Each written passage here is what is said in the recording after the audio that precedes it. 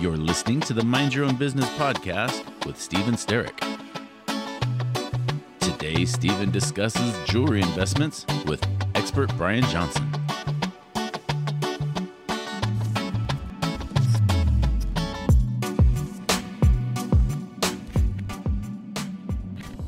Tell us where you're from and what do you do? Brian Johnson, aka Brian the Broker, originally from Harlem, New York, but now reside in Tampa, Florida. Do a couple different things, but most people know me for luxury watch trading and investing and real estate, creative real estate, financing and stuff like that. All right. So I know nothing about watches and I'm like super interested. My vice is like fast cars, anything with an engine, right? Like exotics or anything in between, boats, airplanes, helicopters. And I know that like watches kind of go like hand in hand with that, right? It's always like you see a guy with a nice watch and he's usually got a nice car, that kind of stuff. Explain to me the connections between those two worlds and what you think is like better about the watch industry versus trading exotic cars. I don't think is one is better than the other. It's just the same client, the same clientele, right? So the guy who has an exotic Ferrari, Lamborghini, who, who has a big house, mansion, or whatever the case may be, that is the same person who's going to buy a nice, anywhere from a six-figure watch to a really nice Rolex and, from 30,000 to 50,000. It's all one and the same. The only difference is obviously everybody can't see the car that you pulled up in, right? If you go into a restaurant, I'm a private guy, so people don't normally come to my house unless it's like, Thanksgiving and that's family and close friends. So you can't see where I live. If you don't see me park or pull up to the restaurant or whatever the event is, you don't know what I necessarily drive. But if we're sitting down, you can see what kind of watch that I have. So it's just the ultimate status symbol, in my opinion, for a guy. Even though I wear jewelry and I'm invested in the jewelry business, watches tend to be my preference. So I'll always have on a nice timepiece. And again, it's just one and the same. So the guy who has a good house, a good vehicle is 9 times out of 10 gonna have a nice luxury timepiece as well. I guess there's also main differences too. Like you don't have to register a watch with the Department of Motor Vehicles, right? You don't. Right. Yes, the benefits in terms of like liquidity or being able to, on the business side of things, is totally different, right? So think about watches versus, like you said, trading exotic cars, or even being a real estate investor where you have to deal with title, inspection, and bad roofs, sometimes problem tenants and all the things that associated with, real estate investing or in and out of exotic cars. I could be into a watch for a certain price today and be able to exit it for a profit within the same day, within an hour in some cases. So yeah, it's no registering involved. We could do stuff from a lot of my clients. I deal in, I would say, 3 worlds mainly. So I have rappers and entertainers. We got professional athletes, and then we have business people, entrepreneurs. So some of the guys prefer to deal in cash. Again, there's no registering the watch when you're dealing in the gray market. So you could be in and out of transactions relatively seamlessly. What's one of like the most, rare or expensive watches? Something that's like, that you really like. Like give me an example of like one of the watches that you really love that you've helped broker or trade for that watch. Yeah. I've done all watches from entry-level Rolexes all the way up to like some 400,000 Richard Milles. My preference, I tend to lean. So if you think about, since you're a car guy and how I always explain watches to people who understand cars, I say Rolex is like a Mercedes-Benz or BMW. And then the next level above that would say maybe like a Bentley. And I would consider like Audemars Piguet to be that mid-level luxury. Wait, hold on. For everybody out there, say that one more time. How do you pronounce that? Audemars Piguet. I'm not French. I'm not like, so I might even be messing up the name, but I just say AP for short, just so it's no confusion when I'm speaking to somebody who's like really more sophisticated or know how to pronounce it the correct way. But I've heard it Audemars Piguet, Audemars. It's just, so I just say AP for short, right? I never knew how to say it, and I always read words. I still don't. I'm like, no matter what I say, it's going to be wrong. I know that. Yeah, for sure.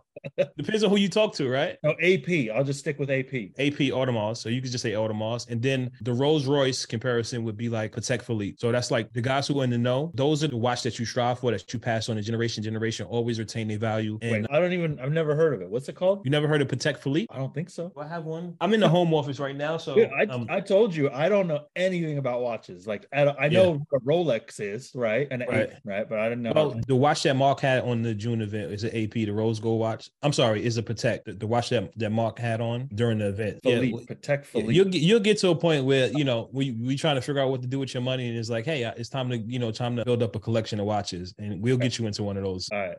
Soon enough. All right.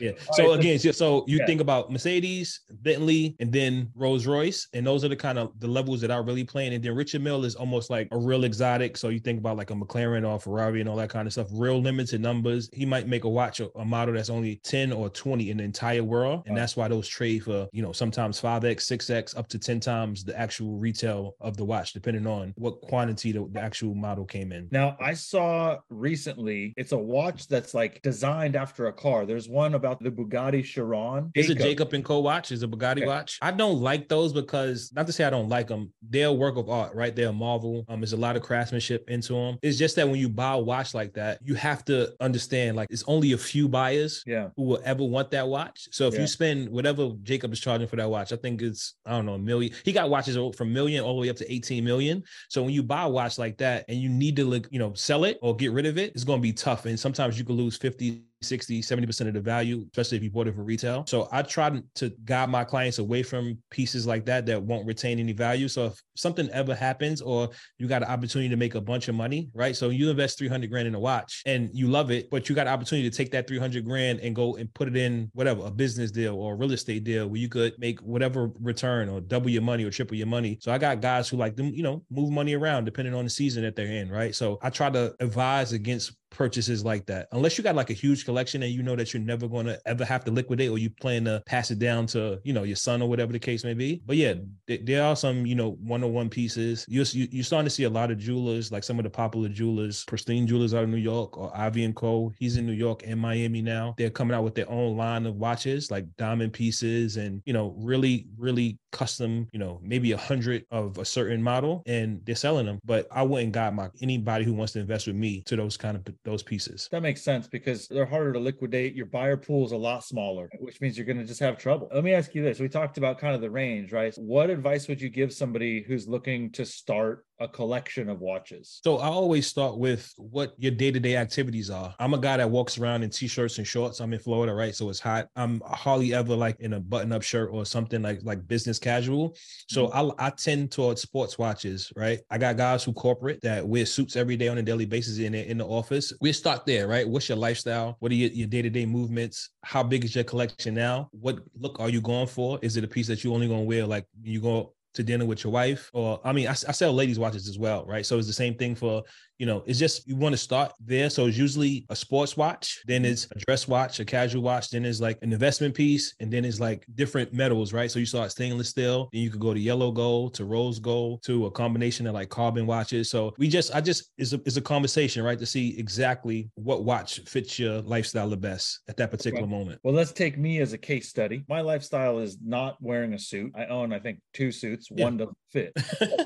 Right. So yeah. So like me, a t-shirt and jeans, obviously budget isn't one of the primary drivers to see where we land, right? Let's say somebody wants to start with like a $15,000 watch, and let's say they obviously want a return on their money, but they want to hold it for, I don't know what the hold period is on these things too. Is it like 1 month or is it 1 year? You don't necessarily, most of my clients don't want to return. They just want to know that their money is safe. And if they ever had to liquidate or get rid of the watch, I kind of give them a range of where they would be. And if you called me and you bought a watch, say for $15,000 in your case, and you're like, Brian, worst case scenario, I'll come back to you in a month, depending on where the market is. What can I expect for you to write a check for? Right. And I give you that range depending on the trajectory of the watch, the history, what I know I could buy them for in the open market. Cause I get, obviously as a dealer, you get wholesale pricing, and I have more access than somebody who's looking for their first watch. I wouldn't say they're looking for a return. They just want to make sure that their money is safe and they won't take too big of a hit. So think about it, you buy a brand new car off the lot. Nobody up until the big event that happened, right, a couple years ago,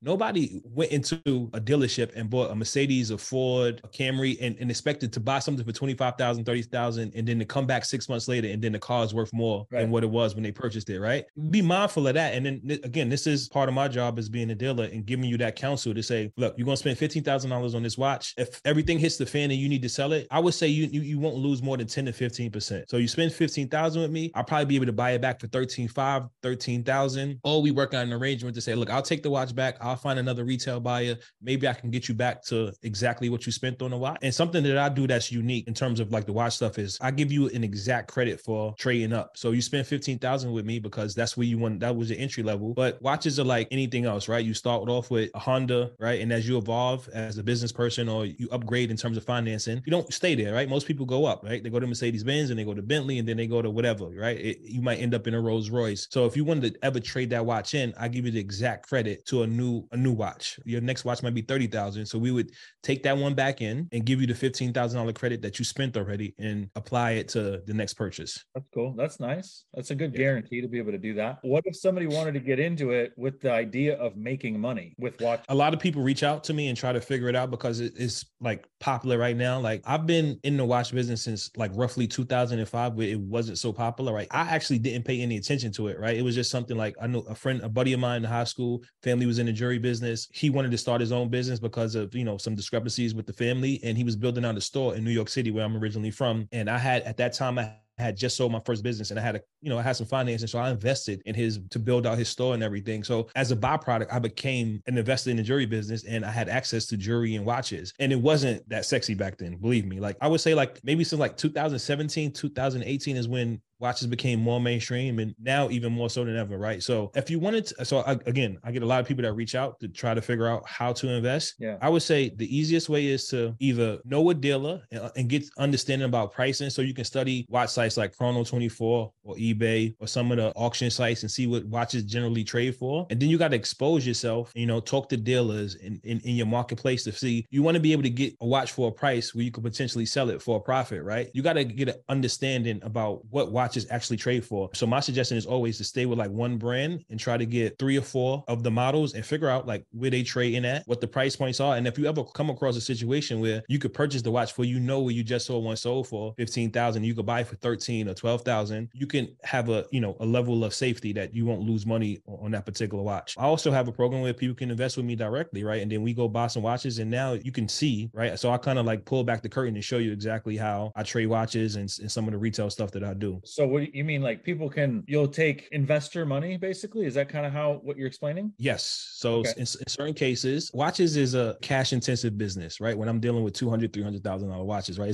There's only so much inventory I could buy myself, right? And then I have a demand for those customers. When you're dealing at that level, you can't necessarily sell a watch without having a watch, right? So $200,000, $300,000 watches, you only could sell that watch after you have it in inventory. When somebody comes and you meet with somebody, they want to try that watch on, they want to see it in person before they make a transaction, a purchase at that size, right? So sometimes I can buy watches at that level where people have to see them, and I will take investor money and give them a decent return, or maybe they want to just have a nice watch to wear until I can find a buyer that wants to buy that watch, and then we split the profits, or I give them a certain percentage on their money. So I do have a program like that. That's cool. I just still doing a training course on self-directed IRA. Yes. Can somebody use a self-directed IRA to invest in your watch fund? Absolutely. I was just talking to the same provider that we both got introduced for. And funny enough, I've been using self-directed environments for a long time. And at that point, I wasn't really necessarily looking for that kind of investor capital. It was like somebody who just had money sitting in the bank account. But now that I know how much is sitting in those retirement accounts and in that kind of environment, it only makes sense to be able to make offers to those people and give them a return bigger than what they get on some of the stuff that they,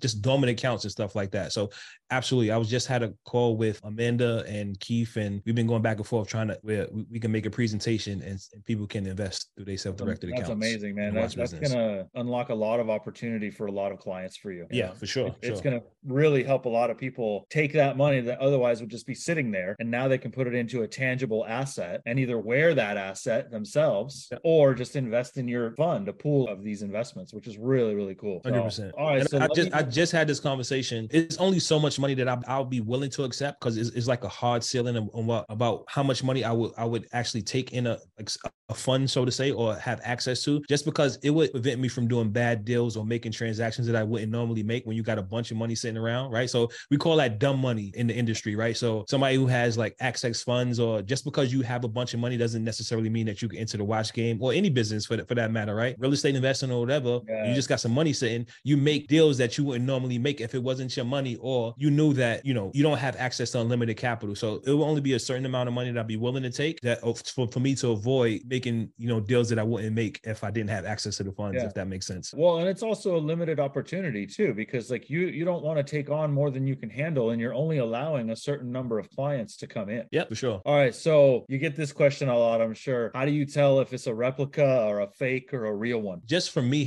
personally, for me, handling the watches on a day-to-day basis and kind of knowing what the things to look for in every single watch that comes across my desk, that's one level, that's one safety measure. And then in addition to that, if I'm buying somebody who's not a reputable dealer, we take it to the watchmaker and we open up the watch and make sure that everything is legit, right? So the original parts and all that and everything. That's one. That's another safety measure. And then lastly, which is more importantly, the jewelry business is one of the few businesses that a handshake or my word and my reputation is worth more than the actual business. Yeah. Meaning that if I sell you a fake watch amongst the community, I can get blacklisted out of the group of 15, 20,000 actual dealers that operate at this level that I'm at right now. And if I do a bad transaction, we are in a bunch of groups and a bunch of, you know, like dealer chats and all that kind of stuff. So if somebody says, Brian sold me a fake watch and I don't fix it immediately, then my reputation is bad and nobody else would do a transaction with me. And you're done after that. You're done. Yeah, you're done. One bad deal ruins your complete reputation. So when you're dealing with that level, right? Now, don't get me wrong. It's sometimes things do slip through the cracks. I personally haven't sold a fake watch, but amongst my contemporaries, there are people who, you know, it goes from dealer to dealer to dealer. And then on the fourth level of the transaction, so a dealer sells me a watch, then I sell it to another dealer, and then that dealer sells it to a retail client. And then they happen to walk into a store to get like a repair or something, and they inform that the watch is not authentic, right? We can unwind the deal, right? So that client will go back to their dealer, that dealer will go back to me, and then I will go back to the person who originally sold me the watch. So we can unwind and fix the deal. But yeah, so there's a lot of safety measures. Like, so you can't do one bad transaction, don't rectify it and expect to continue in the business. Yeah. So then what about like watches on eBay? Like you got to watch out obviously who you're buying from. Yeah. eBay now has like an authentication process that they send the watch through. So if you make a purchase on eBay, and a lot of the sites for this matter, like they put in the safety measures where you send it to a hub, right? And they inspect the watch before they release it to the person who bought it to make sure that it's authentic. They have some measures in it. And then again, like if you get the watch and it's not what it was advertised to be, if anything is off, you can send it back in and you know, I don't know if you know eBay's reputation, like they'll give you a refund in a minute, right? Or they'll open up a ticket and they'll fix the situation. So,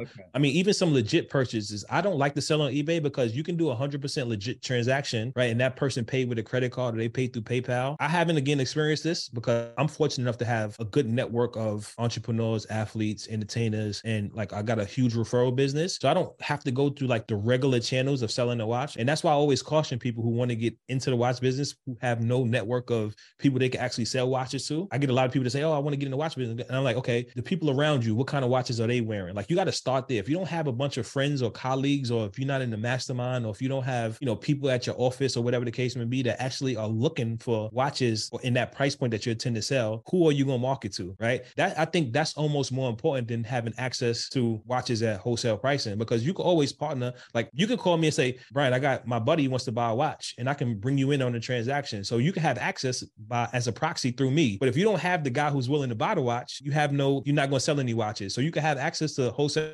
pricing, but if you don't have a retail client pool, then you won't be able to, you know, sell watches. Yeah, that makes perfect sense. On the eBay stuff, it's almost like escrow and title insurance on a real estate deal. Like it goes to that hub, they check it out, make sure it's good, and then they release it once they know it's free and clear title, if you will. Another thing I don't like about eBay is an active community of people who sell replicas on the site. Is muddy waters on eBay because you have a big contingent of people that sell fake and replica watches, and that's the actual business model. And then you have people who sell real authentic watches, and that's their business model, but they on the same platform. So here's another way to say it. People always come to me and say, can you get me a replica? Or since I'm invested in the jewelry business, sometimes we do engagement rings and chains and all this kind of stuff. They say, can you make me a piece with cubic zirconia or moissanite diamonds? And I'm like, no. Like that's like, for me personally, I don't like to mix the two, right? I'm never going to sell a fake watch, a replica, because now when I'm selling to somebody somebody who wants a real authentic watch, it's like, Yeah. oh, you sell replica watches as well, right? So that could hurt my reputation. So that's why I don't like a platform like eBay, because they in the mix both. And that's why I don't sell. And that's why I don't buy from platforms like eBay. That makes perfect sense, man. All right. So other than buying and selling, like what other services do you guys provide to clients? Like appraisals, or like what do you guys do other than buy and sell? Yeah, I mean, I think the most important part, we could get all that stuff, appraisals, and like I told you earlier about the buyback program, and then like servicing and warranties and all that kind of stuff is always included with a purchase. So like if the watch stopped working for whatever reason, or you go swimming and you leave the crown open, right? Even it could be a water resistant watch, but if you leave the crown open, right, and you go in the water, right, you're going to get water in the watch. Like you send it back to me, we'll repair it, we get it fixed. Most people buy from me is just from a surety standpoint. Like, cool, you're going to be safe in this transaction. So you know that if you ever need to bring it back or something happens, that I'm going to be here, right? And I'm going to continue to do business, and I'm going to be here for the long haul. And my goal is always to help you build a portfolio. If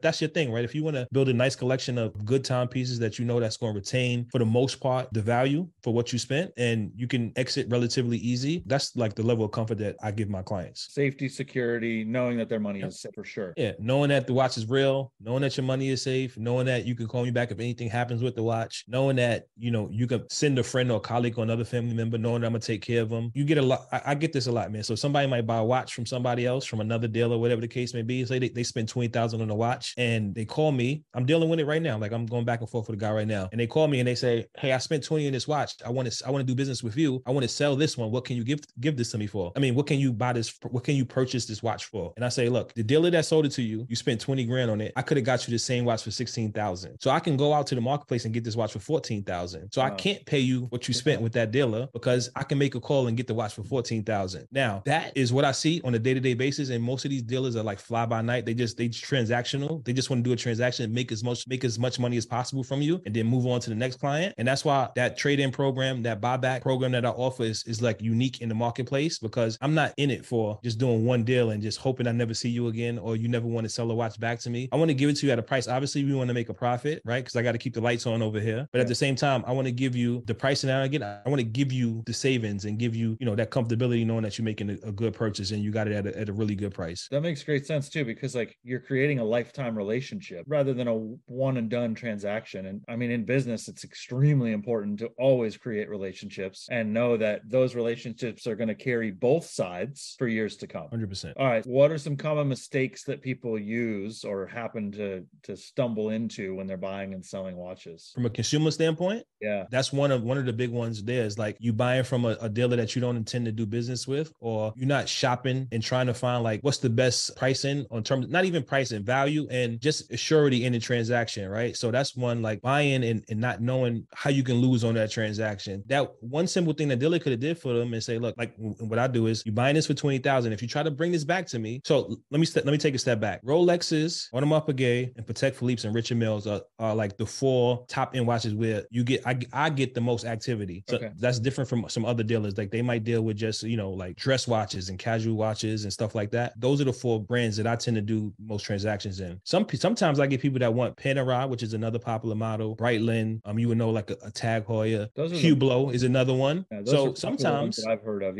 sometimes that client has an affinity with that brand, Hublot, and that's aesthetically, that's the watch that they want. Like, even though I advise them to say, look, hey, you want to spend 20 grand on this watch, and if you bring it back to me, Hublot's trade at 50% off of retail. Wow. So if I sell you a brand new Hublot for $20,000, I'm gonna let you know before you go ahead and send the wire. Like, you're gonna buy this for 20, and as soon as you walk out my door in my office and you turn back around, you try to sell this to me, the price for this watch is $10,000. So as long as you're comfortable with that and you're aware of the downside in that purchase, we can do the transaction. But I get to sleep better at night knowing that I explained to you, sure, buying certain watches at certain price points, this is the return that you're going to get. Or if you need to exit this watch, this is where you're going to be in terms of pricing. Most people don't have that conversation with the person who sold them the watch. Or you walk into a Hublot boutique, right? And you buy a watch for 20 grand and everything is good. And then when you try to sell it to a guy like me, first of all, Hublot is never going to buy that watch back from you on the resale market, right? You buy it from them and that's it. Like they never buying it back. Wow. Second, when you take it to the marketplace and you try to sell that watch, you can't get offended when a dealer like myself offers you $10,000 for that watch, right? Because they don't don't trade well. They don't do well in the from retail to gray market pricing. Now, if you bought that watch for $11,000 in the gray market, right, you know that your potential downside is $1,000. I'm gonna lose 10% on the purchase. That's a mistake that most people do. They walk into these boutiques, Breitling, the Tag, Hublot, Cartier, and they buy a watch directly from the authorized dealer. Yeah. And then when they come back and they want to sell it, they don't get what they expected that they was going to get. That's one of the biggest ones that I see. Huge, man. I mean, that's huge because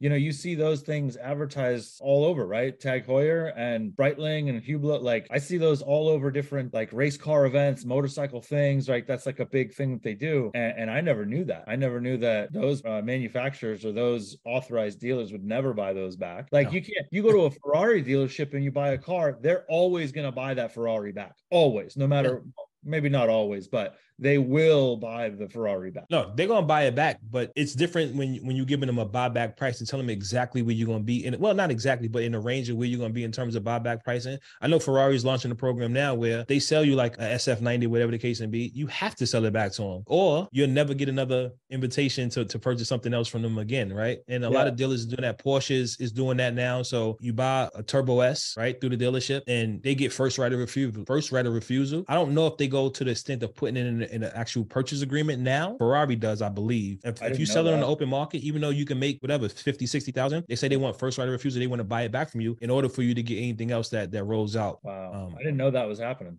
I mean, it's almost the same thing with Rolex. Like if you walk into a Rolex dealer, and here's another common myth about Rolex. Like you could walk in and buy any Rolex from retail and then is immediately worth more than what you paid for it. It's not true. There's certain models that you can get, 20,000, 30,000 more than what you paid for as soon as you go through the AD, but it's less models than it is that if you buy for retail that you won't make any money, if not lose a couple $1,000s. So that's a misconception and a myth that's really crazy right now. I get people that call me all the time like, hey, I just got offered such and such watch, an Explorer from my Rolex AD. And it's like, all right, it's an $8,000 watch. And they say, I want to sell it to you for $11,000. And I'm like, no, that's not how that works. Like that's not one of the watches that you'd be able to make money on. Sure. That makes perfect sense, right? Because that's the same thing in the exotic car market, right? Like a regular Porsche 911, that thing's just going to keep on depreciating. It doesn't matter. But when you get to like a GT3 RS, GTR, or even Turbo S, right? Like Turbo S, even a Turbo S. But like for example, a GT3 RS that's got a sticker price of $275,000, they're trading at $400,000 right now, $375,000 to $400,000 if you can get your hands on it. Yeah. So same principle there. You don't buy the entry level model and expect it to appreciate. Exactly. Yeah, that's interesting stuff, man. Well, all the more reason why people should actually like reach out to you for your experience and your knowledge in the industry rather than just trying to listen to the internet about what watches and what's not.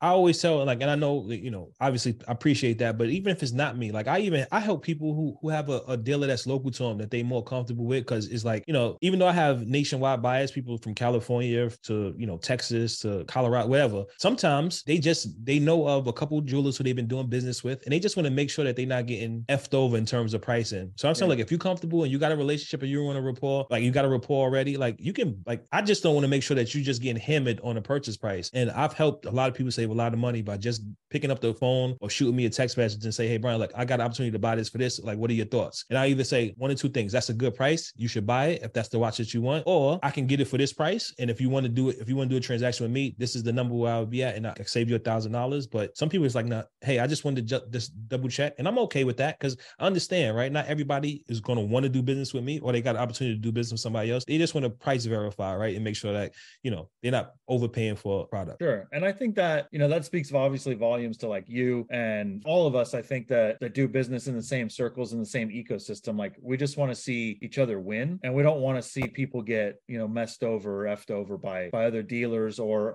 wherever they are. Right. And we do this in our businesses as well. Like I will happily get on the phone with somebody for 10 or 15 minutes. And if that saves them from doing a bad deal, well, I mean, that's all we can do. Right. Because if we're not helping people, then what the hell are we here for? Yeah, for sure. I mean, I take the same stance. Like I just want to help. That's it. It doesn't even matter if you do a transaction with me or not. Yeah. Awesome, man. Well, tell people how they can get a hold of you and find you. Yeah. The easiest way is really through Instagram, Brian the Broker. You can reach me there, or Facebook, Brian Johnson. I'll even leave my cell number here, 813-389-0404. And if you're looking for any kind of watch, at any price point, if I don't have it in inventory, you could easily source it for you and have it at your doorstep within 48 hours. So I have a large network of dealers that I get wholesale pricing, and I just give you that discount from me negotiating a better price for you that you would get, in a normal retail environment. And the same thing for jewelry, diamonds, engagement rings, and all that kind of stuff. I have a jewelry store in New York City that I have my partners more so in the diamonds and jewelry side of things, but we usually able to beat people prices